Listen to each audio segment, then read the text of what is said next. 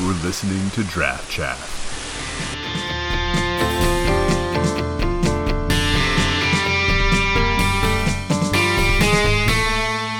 Episode 9.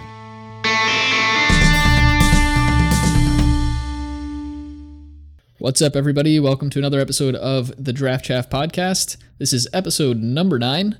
My name is Zach, and as always, I'm joined on the line by my lovely co-host, Ben. What's up, Ben? Not much, Zach. And, I was thinking about something recently. It says in our episode description and in our podcast description that we're helping to make people better at Limited, right? That is a goal of ours, yes. Mm-hmm.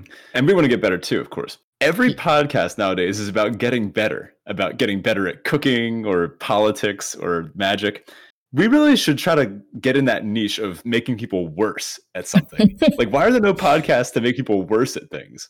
Does anybody actually want to spend time to figure that out? I don't know. I just want to appeal to a vast audience. Maybe there's people out there that are thinking, I'm winning too many games. I'm drafting too well. It's too easy. If that's the case, let us know at Twitter or at our email address, and maybe we can shift the show around. Yeah, we can definitely make it worse. That's going to be easy. All right, so this week we're talking about some of the most interesting choices we can make in Amonkhet Remastered Limited, mostly around whether or not you should be exerting your creatures. In Amonkhet Draft originally, this was more obvious, and I think here in Amonkhet Remastered, there's a bit more of a decision pattern to make. But before we get into that, just want to plug our Patreon real quick. We have a nice little Patreon going over there at patreon.com/draftchaffpod. If you'd care to give back to the cast, we're planning to take all the proceeds we get from that and put it right back into the community here via giveaways and things of that nature. So go ahead and take a look over there if that's your thing. If not, just keep enjoying the podcast. All right, Ben, we have a crack draft type thing here. This is a pack 3, pick 1. So to set the stage a little bit, we're 2 packs deep. We have basically the makings of a black-white zombies deck. We have a Wayward Servant, a couple of Miasmic Mummies, a Dread Wanderer, 3 copies of Sacred Cat, a Splendid Agony, a number of Oketra's Attendants, and things of that nature. So we have a solid zombie deck, I would say. Yeah, now, looks good. Here in pack 3, we open a pretty solid pack with a couple of options here. And you and I were actually drafting this together for the listeners there. We were doing kind of a duo draft when this pack came up. And we were a bit split, so let us know which side of the argument you would land on. Our rare here is a Torment of Hailfire. For those that don't know, that's X black black. Repeat the following process X times. And it's a sorcery. Each opponent loses 3 life unless that player sacrifices a non-land permanent or discards a card. So this scales really well with the game, and it's a nice finisher, in my opinion. Dealing 3 life, if you can cast this where like X equals 6, yeah, that's probably game, right? Yeah. And we have a very low to the ground, low curve deck, so I figured this would be a solid high, like top end pickup. The other card here that Ben was on is Lord of the Accursed. And for those who don't know, that's a 2 and a black zombie 2/3. Other zombies you control get +1/+1. And what is that? 1 and a black, tap, all zombies gain menace until end of turn. Yep, that's it. So obviously a perfect include for this deck. There's also a Fanbearer in the pack, but I don't think that was really part of the discussion. So we ended up taking the Lord of the Accursed, but I think there's a big argument to make for Torment of Hailfire here. Yeah, so it's definitely a close pick. I think Torment is a stronger card in a vacuum because it does kind of have this end the game ability, but in a way, so does Lord of the Accursed. Being able to give all of your zombies menace kind of lets them swing in and around a lot of stalled out board states, especially when you're draining them out and getting in for little bits in the air. Now, you also have a bunch of ways to pump already. Stuff like the Oketra's Name and Ta Crop Elite. Plus, I think Torment of Hailfire works really well as a good top end. If you're, say, I don't know, starting to flood out a little bit, you have 6 lands, then you pull that off the top. Yeah, that might be able to do something. However, I think your deck is already pretty well set up to make use of those later game scenarios where you do have 2 Oketra's Attendants and 2 Sunscorched champions as well. That's true. All right, let's move on to our Teferi Tibalt section. I'll kick us off here. Don't really have a Teferi myself. This week has been pretty meh overall. Nothing too amazing happened. But I do have a Tibalt, and it's kind of tilting. So, opponent casts Dawn while I'm at 1 life to bring back a Gustwalker and a Ta Crop Elite. The opponent had 6 life, and I had a 6/4 Enigma Drake. I was on a red-blue spells deck. They didn't have the mana to cast the Takrop Elite and had no other blockers for my Drake. They pass the turn, they GG me, and my brain just short circuits and I auto pass my turn without attacking, only realizing after I pass that I have lethal. So you had them dead on board, and then we're like, you know what? No thanks, opponent. You get another chance. After they GG'd me. Yikes. Yeah, that was the last game of that event, so it was tilting all around. Oh man, I actually had a very similar situation happen to me, except it's my Teferi. This is a great thing that happened to me. So my opponent was at 4, and they had a Hazoret and a few other random dorks and a flyer. And I was at 20 life. I've been beating down with a flyer and a 3/3 Gustwalker. I think it had a cartouche or something on it. They GG'd me, and I got distracted and I forgot to exert my Gustwalker. So instead of and I had a Takrop Elite as well. So I was going to swing in for lethal in the air with exerting and getting in for 4 with my multiple flyers. I got distracted by the GG, didn't exert. They were able to block and trade off, and it left me with just a single Nimble Blade Kenra on the ground. Of course, they still have a Hazoret. So they attacked and they pumped it, and they got me down. I thought I was dead on board. I top decked Mighty Leap, which pumps the Kenra to a 2/4 and gives it +2/+2 in flying. So I ended up stealing it back for exactly lethal at the last second. Oh my gosh. It was awesome. I never didn't have it. Yeah, of course not. It's always right there. I remember consciously saying to myself, I did not deserve this. My Tybalt for the week, I had a sweet green-white aggro deck. The draft was awesome. I had 5 Gustwalkers, 2 Ronus' Stalwarts, and 2 Onward to Victory, which is just by itself enough to win a bunch of games.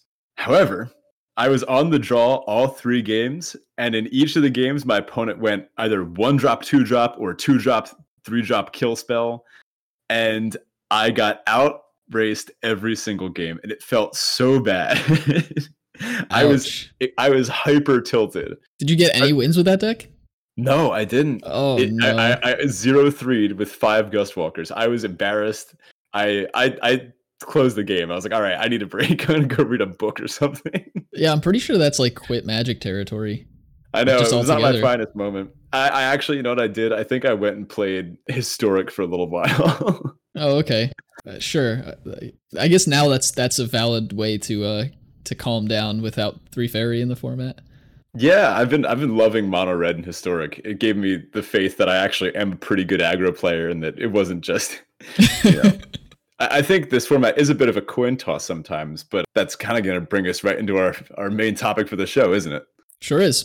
So today we're talking all about combat and Amonkhet. Essentially, as original Amonkhet, triple Amonkhet format, this format is extremely combat focused. Not necessarily aggressive, because as I think everybody has seen at this point, if you've drafted the format too much, there are good aggressive decks, there are good mid-range decks, there are good mid-range on the control side decks as well. You can win games with just about any deck, but it's extremely combat focused, the format as a whole. Making the right decisions about when to attack, block, and most notably about today's episode, exert, will often be the key to winning your games. It's kind of between Hour and Amonkhet as far as the speed of the format goes, and it does just feel like aggro and all the big stuff kind of got the balance issues fixed. Yeah, I've really liked the balance that they've brought to this format. So the question is, how are you going to win games? What's going to be the plan when you have so many options? Well, regardless of the strategy, damage tends to be the best way to win games unless you're doing some kind of approach at the second sun nonsense. When you pass the turn in this format, you should expect your opponent's board to look very different before the next combat step. So that could mean they're going to play a hasty creature or an overrun effect, or they're going to exert something to make it bigger, or cast spells to affect prowess, a big removal spell leading to a big swing. It's kind of an attack go format. Like the play pattern tends to be do something your first main phase, attack, pass, which is pretty unique. Not all every format has something like this. Yeah, most of the time it's the opposite. You attack first, then you play your stuff, and then you pass. In this case, you're pumping your board and swinging, and then just passing. Now, of course, there's obviously exceptions, but we're going to be talking about the more aggressive and mid-rangey strategies with this today, especially because exert is such a big, key focus of it. So attacking and sometimes blocking, exerting and playing around tricks properly is definitely one of the best ways to win games. So we're going to break down this Amonkhet combat Amun Combat? Oh, Combat Ket? We're going to break it down into the three main steps. So exerting creatures, combat tricks and removal spells, and what I like to call the haymakers of the format, the big oops, I win type spells. Notable exceptions, some honorable mentions that we don't want to get into too much here. Prowess creatures and instants, those are also a way to affect the board, but we're not really going to talk about those. We're focused on the more tricksy stuff, not the stuff that you might see coming. Yeah, outside of combat tricks, we won't really be talking about instants too much. So sorry for the other random exert creatures in the format, like Fervent Paincaster and Oasis Ritualist. We're mostly going to focus on the attacking ones. So ones that came in original Amonkhet. I believe all the other ones were added in Hour. So when your opponent plays a creature with Exert, it opens up a new line of play for them. It opens up a whole new tree of decisions to get a little game theory on you. For example, a 3-mana 2/2 or 3-mana 3/2. Those don't usually get to attack into a 2/4. But if you look at a bunch of cards in this set, Hooded Brawler, On-Crop Crasher, they attack into a 2/4 every time. And granted, it's every other turn, but if you run the math, it ends up working out. So I want to talk about Gustwalker for a second. This is one of the most iconic cards from the set. I don't know, when I think original Amonkhet, Gustwalker is the first thing that comes to my mind. You? Yeah, it's easily one of, if not the best 2-drop ever printed for Limited. Yeah, it's up there. So Gustwalker has Exert, of course. It's a 1 in the white for a 2/2, and you can exert it. It gets +1/+1 and flying until end of turn. And then, of course, it doesn't untap on your next untap step. So when you're attacking on the ground with this, just kind of getting in with the 2-mana 2/2, it's fine. People love their bears in Limited. However, this one doesn't really have a huge drawback to its Exert, right? So if you think about it, if you attack normally with this for several turns in a row, you'll get in for, on an empty board, 2 damage, then 4 damage, then 6 damage, then 8, then 10, then 12. Makes sense, right? So over 6 turns, you deal 12 damage. Now, let's say you exert this on the first time you attack with it. So then it doesn't untap during your next untap step. Let's say you do that for 6 turns as well. So you get in for 3, then 0, then 3, then 0, then 3. That's still 12 damage over 4 or 6 turns. So no matter how you attack with this, it's attacking for 12 damage over 6 turns, which is a neat little effect. This kind of means it's almost pseudo unblockable as a 2/2. Of course, if the game gets longer, it kind of keeps going, and the game doesn't usually last that long when you're exerting it. But this is just by itself, just to kind of get a theory about this. The other 2-drops that are like this in other colors are similar. Now, I want to also instead consider Hooded Brawler. So this would have a similar effect. You'd get in for 3, then 6, then 9, then 12, if it's just a 3/2. And then in the other way, you'd get in for 5, and then 0, and then 5, and then 0. So this is interesting. Now, instead of getting in for the same amount over the same amount of time, it actually gets in for less. It gets in for 10 over those 4 turns versus 12 while not exerting. So this begs the question, why is this good? Why is exerting this good? Why is it worth it? The damage that it gets in before needing to exert makes all the difference. So if your opponent only has out, say, a Vizier of the Anointed or something, you just swing in as normal with your Hooded Brawler. You attack as a 3/2 for 3, and it gets in. They're not going to block it usually. And then once they play something like Oasis Ritualist, then you start exerting. So this skews the math entirely. Now you shift all those exert numbers back by a row, because now it gets in for 3 and then 5 and then 0 and then 5, then 0, then 5 and so forth. So now you've gotten in this extra 3 damage beforehand. This is kind of the big overall exert philosophy, right? And this applies to something like Gustwalker and all the other exert creatures as well. This means that we can look at this idea of how exert creatures are best used, which is getting in early with them, and then exerting once it becomes unfavorable to do so anymore. Like I said, Gustwalker is a bit of an exception because you can just do it every turn, but you can actually get ahead of the evenness of exerting versus not exerting if you get in on the ground first. For example, if you're able to swing in for as a 2/2 for several turns in a row and then start exerting, it puts you ahead of that 12 damage over 6 turn parity. To take advantage of this really cool choice-based design, you have to back up exert creatures with some, spells that take advantage of this. So removal, of course, maybe slightly more expensive removal spells that are you play after the exert creatures, or ones that you can use on curve like Magma Spray and play a creature at the same time. This lets them attack as they normally are without exerting for longer, which is what you want to prioritize. And you do take a bit of a tempo hit from exerting, of course, especially when your opponent is also in an aggressive game plan, but it ends up kind of working out in the end. You want to make the best possible use of your attack steps. So to kind of summarize my long ramble about exerting here, I've been thinking about the math behind this for a while. If you're playing an aggressive exert deck, find ways to get in normally before you have to exert. Things like the blue cartouche that gives flying, or a removal or bounce spell to get your opponent's decent blocker out of the way for just one more turn.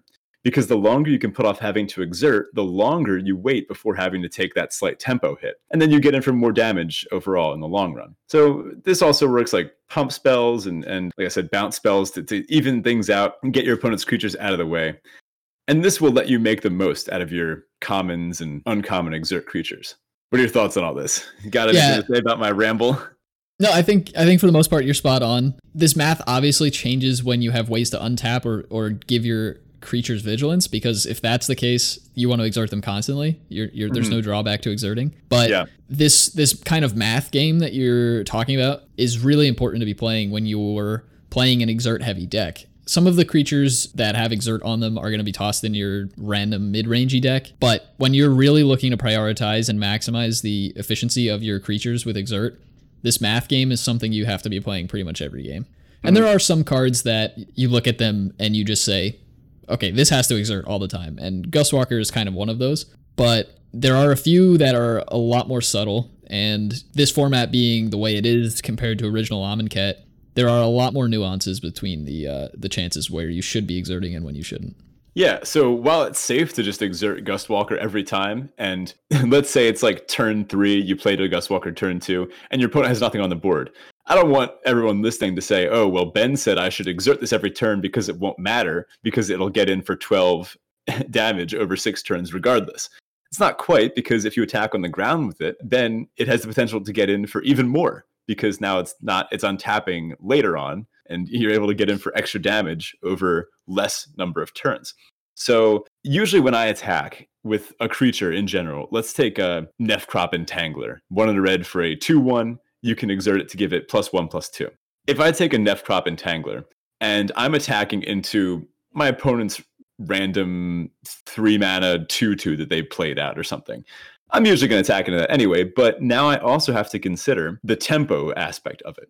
You have to say, well, I'm perfectly fine trading this off, or maybe I'm not if it's a different exert creature. I'm usually fine trading this off, but then also, do I want to exert it to remove my opponent's option to trade off? Do I want to now commit to keeping this on board, or do I think that they might now want to trade because they see I'm an aggressive exert deck? It adds a whole nother layer of decision making and choice, which is something I love in a game like this, especially in an aggressive deck. Yeah, those lines in aggressive decks are something that kind of make the archetype come to life a bit more than just your typical 1-drop, 2-drop, 3-drop, 4-drop game's over. Yeah. Having actual decision points to make makes drafting those decks way more fun. Absolutely. So we're just going to go over some of our favorite exert synergies. We're not going to go through a full list of everything, but some of our favorite ways to take advantage of this exerting and attacking philosophy that we've kind of developed for this format. I'll just bounce through maybe 3 or 4 of these. So my personal favorite exert synergy in the format is Ahn-Crop Champion. I already said last week I love green-white, but a 4-mana 4/4 is just going to be solid on the ground to start with. And then it lets you exert to untap all of your attacking creatures, all your other untapping creatures. So you attack him with this, you can exert your entire board. Say if you had a bunch of Gustwalkers or other little things out. And this kind of, for free, lets you do that thing that I was saying earlier of finding a way to get that tempo advantage from this. This allows you to get 1 extra turn in of exerting per turn cycle. Per like exert turn cycle, if you will, a phrase that I'm coining just now on the spot. That way you can exert all your creatures again the next turn, and then they don't untap, or maybe you'll decide to not attack with them or not exert them at all. But this kind of just gets you a free exert. So now you're going, say, exert. skip instead of just exert, skip, exert, skip. For obvious reasons, that'll let you get in for a lot of more damage and pressure your opponent. Next, I've got Hooded Brawler. Just like I said earlier, one of the best exert creatures that they printed in this set, and probably one of the top 5 or maybe 3 green commons. It's good as a 3-mana 3/2 when it's getting it on the ground. It's good as a 5-drop or 5 power 3/2 when you need it to be. And finally, Synchronized Strike. This lets you, well, first of all, it's a green instant, 2 and a green. Untap 2 creatures, they each get +2/+2. So, for example, you could swing in with your Gustwalker and your Hooded Brawler. You exert both of them for free. And then, if your opponent somehow manages to piece together blocks for that, you can just use Synchronized Strike to untap them, which again buys you that tempo advantage, that extra turn of exerting, as well as winning you the combat. So then they're down 2 creatures. Or, potentially, you just let your creatures go through if it's maybe 2 Gustwalkers, and then you prepare to ambush your opponent with untapping them on your turn. If you get to eat their creatures and untap your Gustwalker so they can exert the next turn, you're going to be so far ahead. Absolutely. My sort of 3 favorite synergies, some of mine overlap with yours, but to add a couple of extras that you didn't mention, On-Carp Crasher, 3-mana 3/2 with haste. It's just good on its own, but then it enables further attacks, not only for itself, but for other creatures as well by removing blockers when it needs to. Super aggressive card, very solid for those decks, and I'm pretty high on it. We also have Gustwalker, as we've mentioned numerous times already. Probably one of the best 2-drops ever printed for Limited. A 2-mana 3/3 flyer is just ridiculously good. There's pretty much nothing else to say about it. And another that I really, really like is Kenra Scrapper. I have it at one of the top 5, maybe top 3 red commons. I think it earns a spot in the top 3. But Kenra Scrapper might look like it's statted more defensively as a 2/3, but Menace lets it get in more often than not because scrapping together two blockers on this might not be super easy. And when your opponent finally does have good double blocks for it, you can just exert it and negate those 2. It should always be exerted pretty much because that damage or sort of math game that Ben was talking about earlier doesn't really apply here. It gets in for the same amount regardless as it gets a +2/+0 when it exerts. It's just the super solid card and very aggressive when it's doing its thing. Mm-hmm. So get in for 2, then 2, or 4. But yeah, the Menace is a great keyword on an exert creature like this because this will let it, say your opponent only has 1 creature in their opening hand. This is perfectly situated to punish that, where you'll be able to get in with this for a very long time before ever needing to start exerting. So this might be able to get in for 2, 2, 2, 2, then 4, as opposed to just 2, then 4, then none, then 4, then none. So you want to get as much of that early value out of your exert creatures as you can, and the Scrapper is well suited for that. Yeah, I think in general, it's only that first turn that matters, right? You attack for 2, then you start exerting because you got that extra 2 in without taking a turn off. But over the course of a game, if you're, especially with the Kenra Scrapper in particular, if you're attacking 2, then 2, then 2, then 2, is the same as 4, then off, then 4, then off, then 4, then off. You're still getting in for 4 over every 2 turns. But 4 can be a good chunk at a time, though. So when you're able to get in for like 2, then 4, like you said, it doesn't really matter because you're getting in the same amount regardless. But this will let you still pressure with other stuff.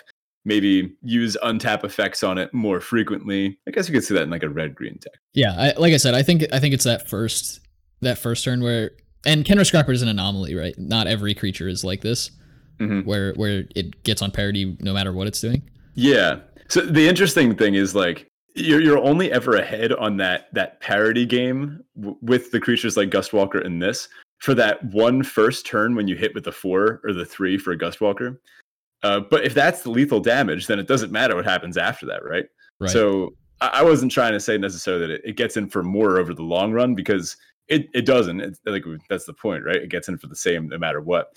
But the way it chunks in damage at a time, when that Gustwalker gets in for the last 3 damage because you were able to get in with it multiple times in the early game, that's when it's at its best. Right. I agree. So that brings us to some of the ways that we make our exert creatures even better, and those are combat tricks.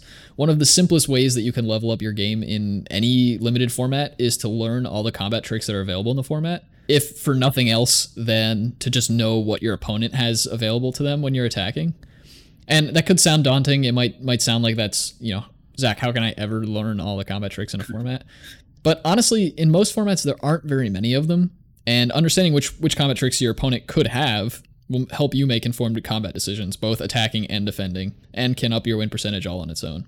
So overall, tricks are secondary to the on the board trick, as we're calling it, of exerting. So you're not going to run too many combat tricks, but they can come in handy even as an attacker or a blocker. They're just relatively good situationally in combat, especially the ones with Aftermath, because they have basically a second card of value stapled to them. Overall, there are enough tricks in the format that blocking is usually a bad idea in this format in particular. And you and also your opponent have a pretty good idea about how combat's going to go just by what's on the board in the first place. Since, as we were talking about before, pretty much everything happens in the first main phase in this format as opposed to the second main phase. So don't really assume that your opponent made a mistake or is bluffing something, although occasionally it is correct to call and block some of the time because, frankly, most people don't call people's bluffs, or most people don't bluff in the first place enough in Magic, but that's a different topic entirely. Yeah, save that for another day. Yeah, in this set, it really isn't worth the risk given how far behind you wind up if your call doesn't work. Kind of just assume the mindset of they always have it. Many combat tricks are interchangeable. You can win the combat for a little mana. It's kind of a tempo-heavy format, and you'll die if you mess this up, basically. So be confident about when you're casting your combat tricks.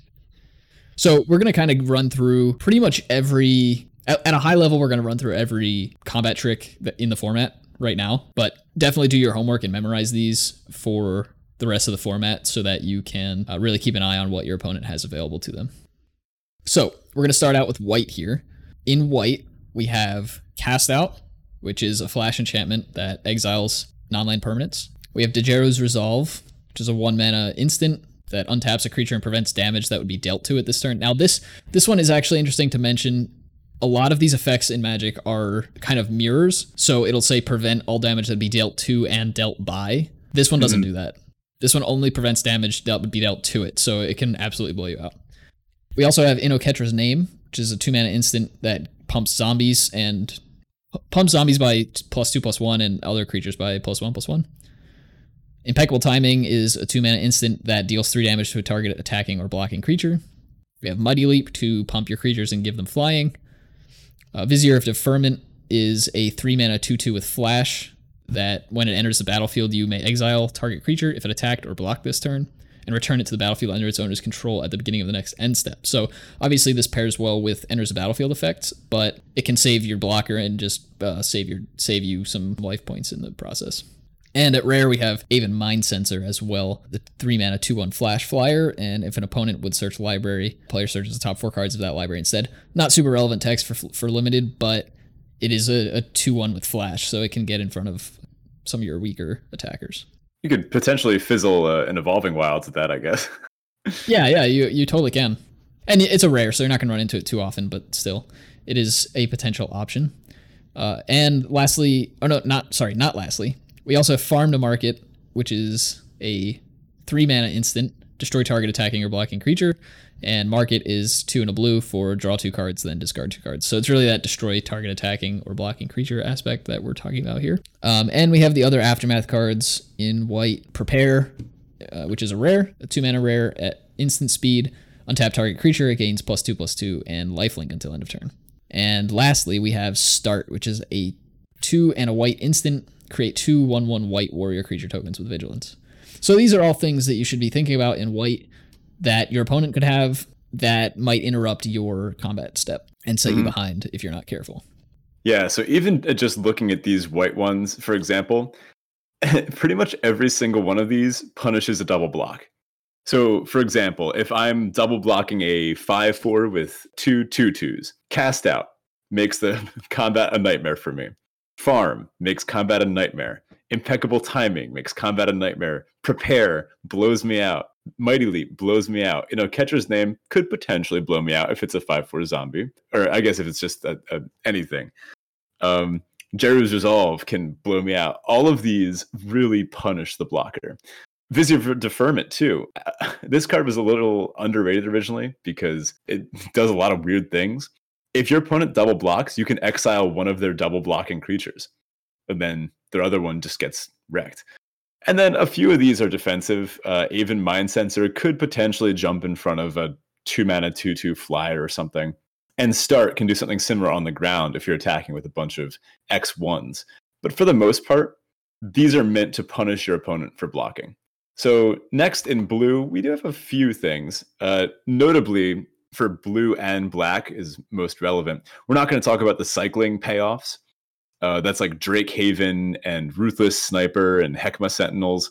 If your opponent has a cycler, those are usually on board. So you'll see that one coming. Also, I mentioned prowess creatures. We're going to ignore those too, because we don't want to list every single instant in the set. That's a little much.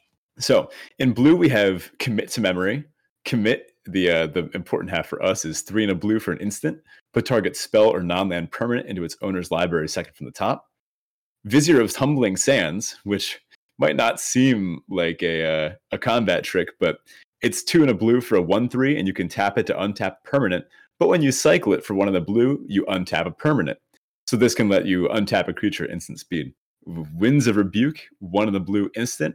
Return target non-land permanent to its owner's hand. Each player mills 2. And Nimble Obstructionist, 2 and a blue for a 3/1 flash flying. And then there's some cycling nonsense staple to that too, but who cares? So blue obviously is not known for its combat tricks, but even in this relatively innocuous color, we still find a bunch of decent ways to punish your opponent for blocking. That brings us to black, and in black we have just a few as well. It's also not generally known for its combat tricks, and in this case, most of its quote-unquote combat tricks are actually removal spells. But we have Final Reward, 4 and a black instant, exile target creature. Splendid Agony, 2 and a black instant, distribute 2 -1/-1 counters among 1 or 2 target creatures. And Splendid Agony can be kind of a blowout as well, because you can spread those counters out, and there are quite a lot of X1s in this format. Mm-hmm. So it can often be a 2-for-1. Next we have Supernatural Stamina, which is 1 black for an instant. Until end of turn, target creature gets +2/+0 and gains, when this creature dies, return it to the battlefield tapped under its owner's control. And lastly, we have Destined, which is 1 and a black for an instant that says target creature gets +1/+0 and gains indestructible until end of turn. Right. So next on to red. Get ready. We got quite the list here. So we have, first of all, Abrade, 1 and a red instant. You can choose 1, deal 3 to a creature, or destroy an artifact. Blur of Blades, also 1 and a red. Put a -1/-1 counter on target creature. It deals 2 damage to that creature's controller. Brute Strength, 1 and a red. It's an instant. Target creature gets 3/1 and trample. I put in Chandra's Defeat. It destroys a red creature for 1 damage, and then you draw a card or something. But it's hopefully you don't encounter this in best of 1. If you lose to this in best of 1, I'm so sorry. Yeah, it's unfortunate because they have all the whole defeat cycle is in this format, and it's best of 1. I guess they just wanted to inject them into historic, but it's a little unfortunate that these awesome sideboard cards aren't usable in limited. Yeah, I guess so. So next up, we've got Deemworthy. This is actually a 2-fold combat trick. 4 and a red, instant, deal 7 to a creature. Or 3 and a red to cycle it, and when you do, you have it deal 2 to a creature. So both of those can blow you out. Magma Spray is 1 red, deal 2 to a creature. If it would die, exile it instead. Open Fire, 2 and a red, deal 3 to a creature or player. Pursue Glory, 3 and a red. Attacking creatures get +2/+0 until end of turn, and it has cycling too. And Onward to Victory. We'll talk about the Onward half. 2 and a red, instant. Target creature gets +X/+0 until end of turn, where X is its power. And Struggle to Survive. Struggle is 2 and a red, instant. Deal damage to target creature equal to the number of lands you control. So basically, if your opponent is attacking you with a bunch of stuff, and you see that they're holding up 1 and a red somehow, there's like 7 or 8 different things that they could have that could blow out your double block, or even your normal block. So be aware. Yeah. Also worth noting, small little thing with Magma Spray is that exile clause is super relevant in this format, given the number of Embalm and Eternalized creatures that are floating around. So if you can get some damage in, maybe it looks like you're chumping, you get some damage in on a creature, and then you finish it off with a Magma Spray, you're going to blow them out 2-fold if it's an Embalm or Eternalized creature. Yeah, that's actually led me to put Magma Spray at above Open Fire as best red common. I'm currently on Magma Spray, but maybe the speed of the format will adjust. I think red-white is also a little overdrafted right now, so maybe as the format slows down. That brings us to green, And in green, we have a few notable combat tricks here. We have Collected Company at rare, which is 3 in a green instant. Look at the top 6 cards of your library. Put up to 2 creature cards with converted mana cost 3 or less from among them onto the battlefield. Put the rest on the bottom of your library in any order. I'm not super high on Collected Company, but it's a solid card, probably around a CC+, and definitely can inject creatures right into the combat at instant speed, so be careful of that one. Next, we have Pouncing Cheetah, the 3 mana 3/2 with flash. Just jumps in front of blockers. Shed Weakness, 1 green for an instant. Target creature gets +2/+2 until end of turn. You may remove a -1/-1 counter from it, so potentially an effective +3/+3. Stinging Shot is green for an instant. Put 3 -1/-1 counters on target creature with flying. And of course, Synchronized Strike, 3 in a green for an instant. Untap up to 2 target creatures. They each get +2/+2 until end of turn. And we also have Haze of Pollen listed here in our show notes. That's 2 mana, 1 in a green for an instant. Prevent all combat damage dealt this turn. That's not quite a combat trick in that it doesn't really affect combat. It just kind of stalls a turn, which can certainly be useful, but has less blowout potential. Yeah, you could use it as like a pseudo counter spell if they try to do a pump thing, but it's not. Don't play that card. So just from all of these, the number of things that can happen during combat at instant speed compared to most formats is very, very high, especially in red, white, and green. And last but not least, I put a small category at the very bottom of some of the other instant speed nonsense that could potentially happen. Perilous Vault is in this format. That's 4 mana artifact. It has pay 5, tap, exile it, exile all non-land permanents. Hopefully this one doesn't blow you out mid-combat. We'll leave it at that. Also, we have Glorious End, 2 in a red for an instant. It ends the turn, and at the beginning of your next end step, you lose the game. I wouldn't call this a combat trick necessarily, but there's probably a corner case where someone will lose to it because they made a weird block or something. I don't know. The only one in this format that I really want to talk about in another category is Samut, Voice of Dissent. I think Samut truly exemplifies what we were talking about earlier with the instant speed nonsense. The board will look very different by the next attacking step idea. So, for example, your opponent could flash this in to block with, and it's a pretty safe blocker given that it has double strike and 3 power. Not a lot of things will be able to get through it, even with any of those tricks mentioned above. It'll take like a destroy blocking creature or something. Then on your turn, she gives other creatures you control haste. So then they play their like 5 mana 5/5 or something and swing in with an extra 11 power that wasn't there earlier. Yeah, she also untaps your creatures so you can exert them for free. She's just completely nuts. Samut is kind of, when I think of this format, when I think of the most bomb staple that really sums up what was happening, it's Glorybringer and Samut. Yeah, it's kind of interesting that her creature card is better than her Planeswalker card. It seems like her Spark Igniting kind of did her a disservice, but that's neither here nor there. Kind of the opposite of what usually goes on. But anyway, last but not least, we have what I said was the Haymaker section. So these are cards that your opponents will often use to end the game on the spot, cast during their first main phase. So if your opponent starts tapping out before combat, well, hope it's not one of these. If your opponent has taken some weird lines of play or has made a weird block or they did something just strange in a previous turn, it made you think, they clearly have something. What are they playing into? Maybe consider holding back a creature or a counter spell or a chump blocker to lessen the impact of these things. And depending on them, you might see them coming.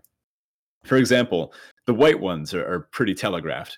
You have Sheffet Dunes, which pumps all your creatures by 1/1. Takrop Elite pumps all your creatures by 1/1. Trial of Solidarity, your creatures get 2/1 in Vigilance. And I think probably my least favorite one to lose to, Unconventional Tactics. 3 and a white sorcery, creature gets 3/3 and flying until end of turn. And then when zombies enter the battlefield, you can pay a white to return it to your hand. All of these, when cast in main 1 before combat, or I guess not Takrop Elite necessarily, and you don't actually cast Sheffet Dunes to be precise, these all have the potential to end the game. Yeah, Trial of Solidarity frontrunner for Draft Chaff Hero Amonkhet Remastered? Yeah, Yeah, I think we could probably make an episode out of that. It's I don't know what other crazy. uncommons up there. Sand It's Strangler, crazy. maybe? I don't know. Yeah, but Sand Strangler, like, you need. I guess you could make the argument that for Trial to be really good, you need cartouches and you need exert creatures. But when all your exert creatures get to exert for free and have an additional +2/+1, and you can repeat that effect, come on. Yeah, that is pretty dumb. This might be a front runner for that. Well, let's see what we can put together for it. Blue and black don't really have any of this. Blue, maybe an aerial guide or something, like, and then they play like a sandworm. Not really. It doesn't have the big end the game effects. Now, red does. I died to insult to injury the other day from a healthy like 13 life or so. Insult is 2 in a red for a sorcery. Damage can't be prevented this turn. If a source you control will deal damage this turn, it deals double instead. So on its front half, it's like, whatever. You're probably not casting this as your 3-drop. But injury is 2 in a red. Injury deals 2 damage to target creature and 2 damage to target player. Now, the joke is if you cast this as a 6-drop, both halves in the same turn, it deals 4 to that player and 4 to that creature. And then it gives all of your creatures pseudo double strike for the turn. This ends the game on the spot most of the time that it's cast. Yeah, if you can cast it at 6 mana, like you said, I don't want to call it a blowout because you can see it coming. It's all at sorcery speed. But if your opponent casts Insult and they have 3 open mana after the fact, you're just kind of crying to yourself. I think, if I recall correctly, in Amonkhet, like original Amonkhet, this card was taken far lower than it should have been. And then towards the end of the format, people started to be like, oh yeah, this is actually like an incredible card. Yeah, it did take people a little while to warm up to it, but it's one of the best. Also, Glorybringer and Hazard the Fervent. I don't think I need to go too in depth as to why those are playable and limited, do I? No, that about covers it. Green doesn't really have anything. I could see ramping into a Hornet Queen, but that's not really what I'm talking about here. And finally, the multicolored ones. So Appeal to Authority. Appeal is 1 green sorcery, and so on a turn, a creature gets XX, where X is the number of creatures you control. 1 green for, 5/5 and trample. Oh, yeah, that's good. That's really good. And then the aftermath is Authority. So you tap up to 2 target creatures your opponents control, and then creatures you control gain vigilance until end of turn. A lot like Trial of Solidarity, except it kind of pumps one thing really big instead of your entire board. Yeah, but it taps things down to make up for it, so it's pretty close. Mm-hmm. This It makes is split blocking, over 2 colors, though. Oh, yeah, it's true. This makes blocking extremely difficult for your opponent. We also have Cut to Ribbons. Cut is 1 in a red, deals 4 to a creature, so it gets usually their biggest thing out of the way at a good rate. You attack in for a bunch of damage, and then it's usually the following turn that you win with this one, where you cast Ribbons. X black black. Each opponent loses X life. So you got 7 lands. Your opponent's at 5. Well, that's the game, Yep. And finally, we have Destined to Lead. Destined is 1 in the black for an instant. Creature gets 1 own indestructible. And Lead is 3 in a green. All creatures able to block target creature this turn do so. So the joke is you do this at the same time. You put both of these on, say, your 5/5. It lets all your other creatures get in for a bunch of damage, and it forces all of your opponent's stuff to block and jump in front of the indestructible giant threat that you've created. And then, this, again, doesn't usually end the game directly on the spot. Sometimes it can if your board is wide enough and they're at a low enough life total, but this will put you so far ahead. And then a few random other mentions here. Somewhat the Tested, the Planeswalker. I did lose a game because my opponent ticked down Samut, which deals 2 damage divided as you choose among 2 target creatures, or 1 target creature, or 2 target creatures or players, and they pinged down 2 of my X1s. Sure, yeah. I mean, that does get that. the job done, but Samut the creature is far better than Samut the Tested. Yeah. We talked about Onward to Victory, just strong pump spell. And then finally, Nissa, Steward of Elements, the perhaps better Planeswalker of them. So here's the thing. Hear me out. If you cast Nissa for 8 mana, if you pay 6 green blue for her, and then ultimate her right away, that's 8 mana for 10 flying power with haste, right? That wins the game. Over it? 2 creatures too. It's like two separate bodies, which is pretty solid. Yeah, I don't know if that's how you want to use Nissa, but I'm not going to tell you to live your life. And then finally, some colorless options. Godpharaoh's Gift, if you can survive long enough to get it there, this will bring back something from the graveyard, except big, your opponent will have, built around it. So then they have good ETBs or maybe lifelinking bodies that are more valuable when they come back bigger. And Throne of the God Pharaoh. I had a really cool red-white beatdown deck with Throne of the God Pharaoh. And it's not usually the home you find a 2-mana artifact in.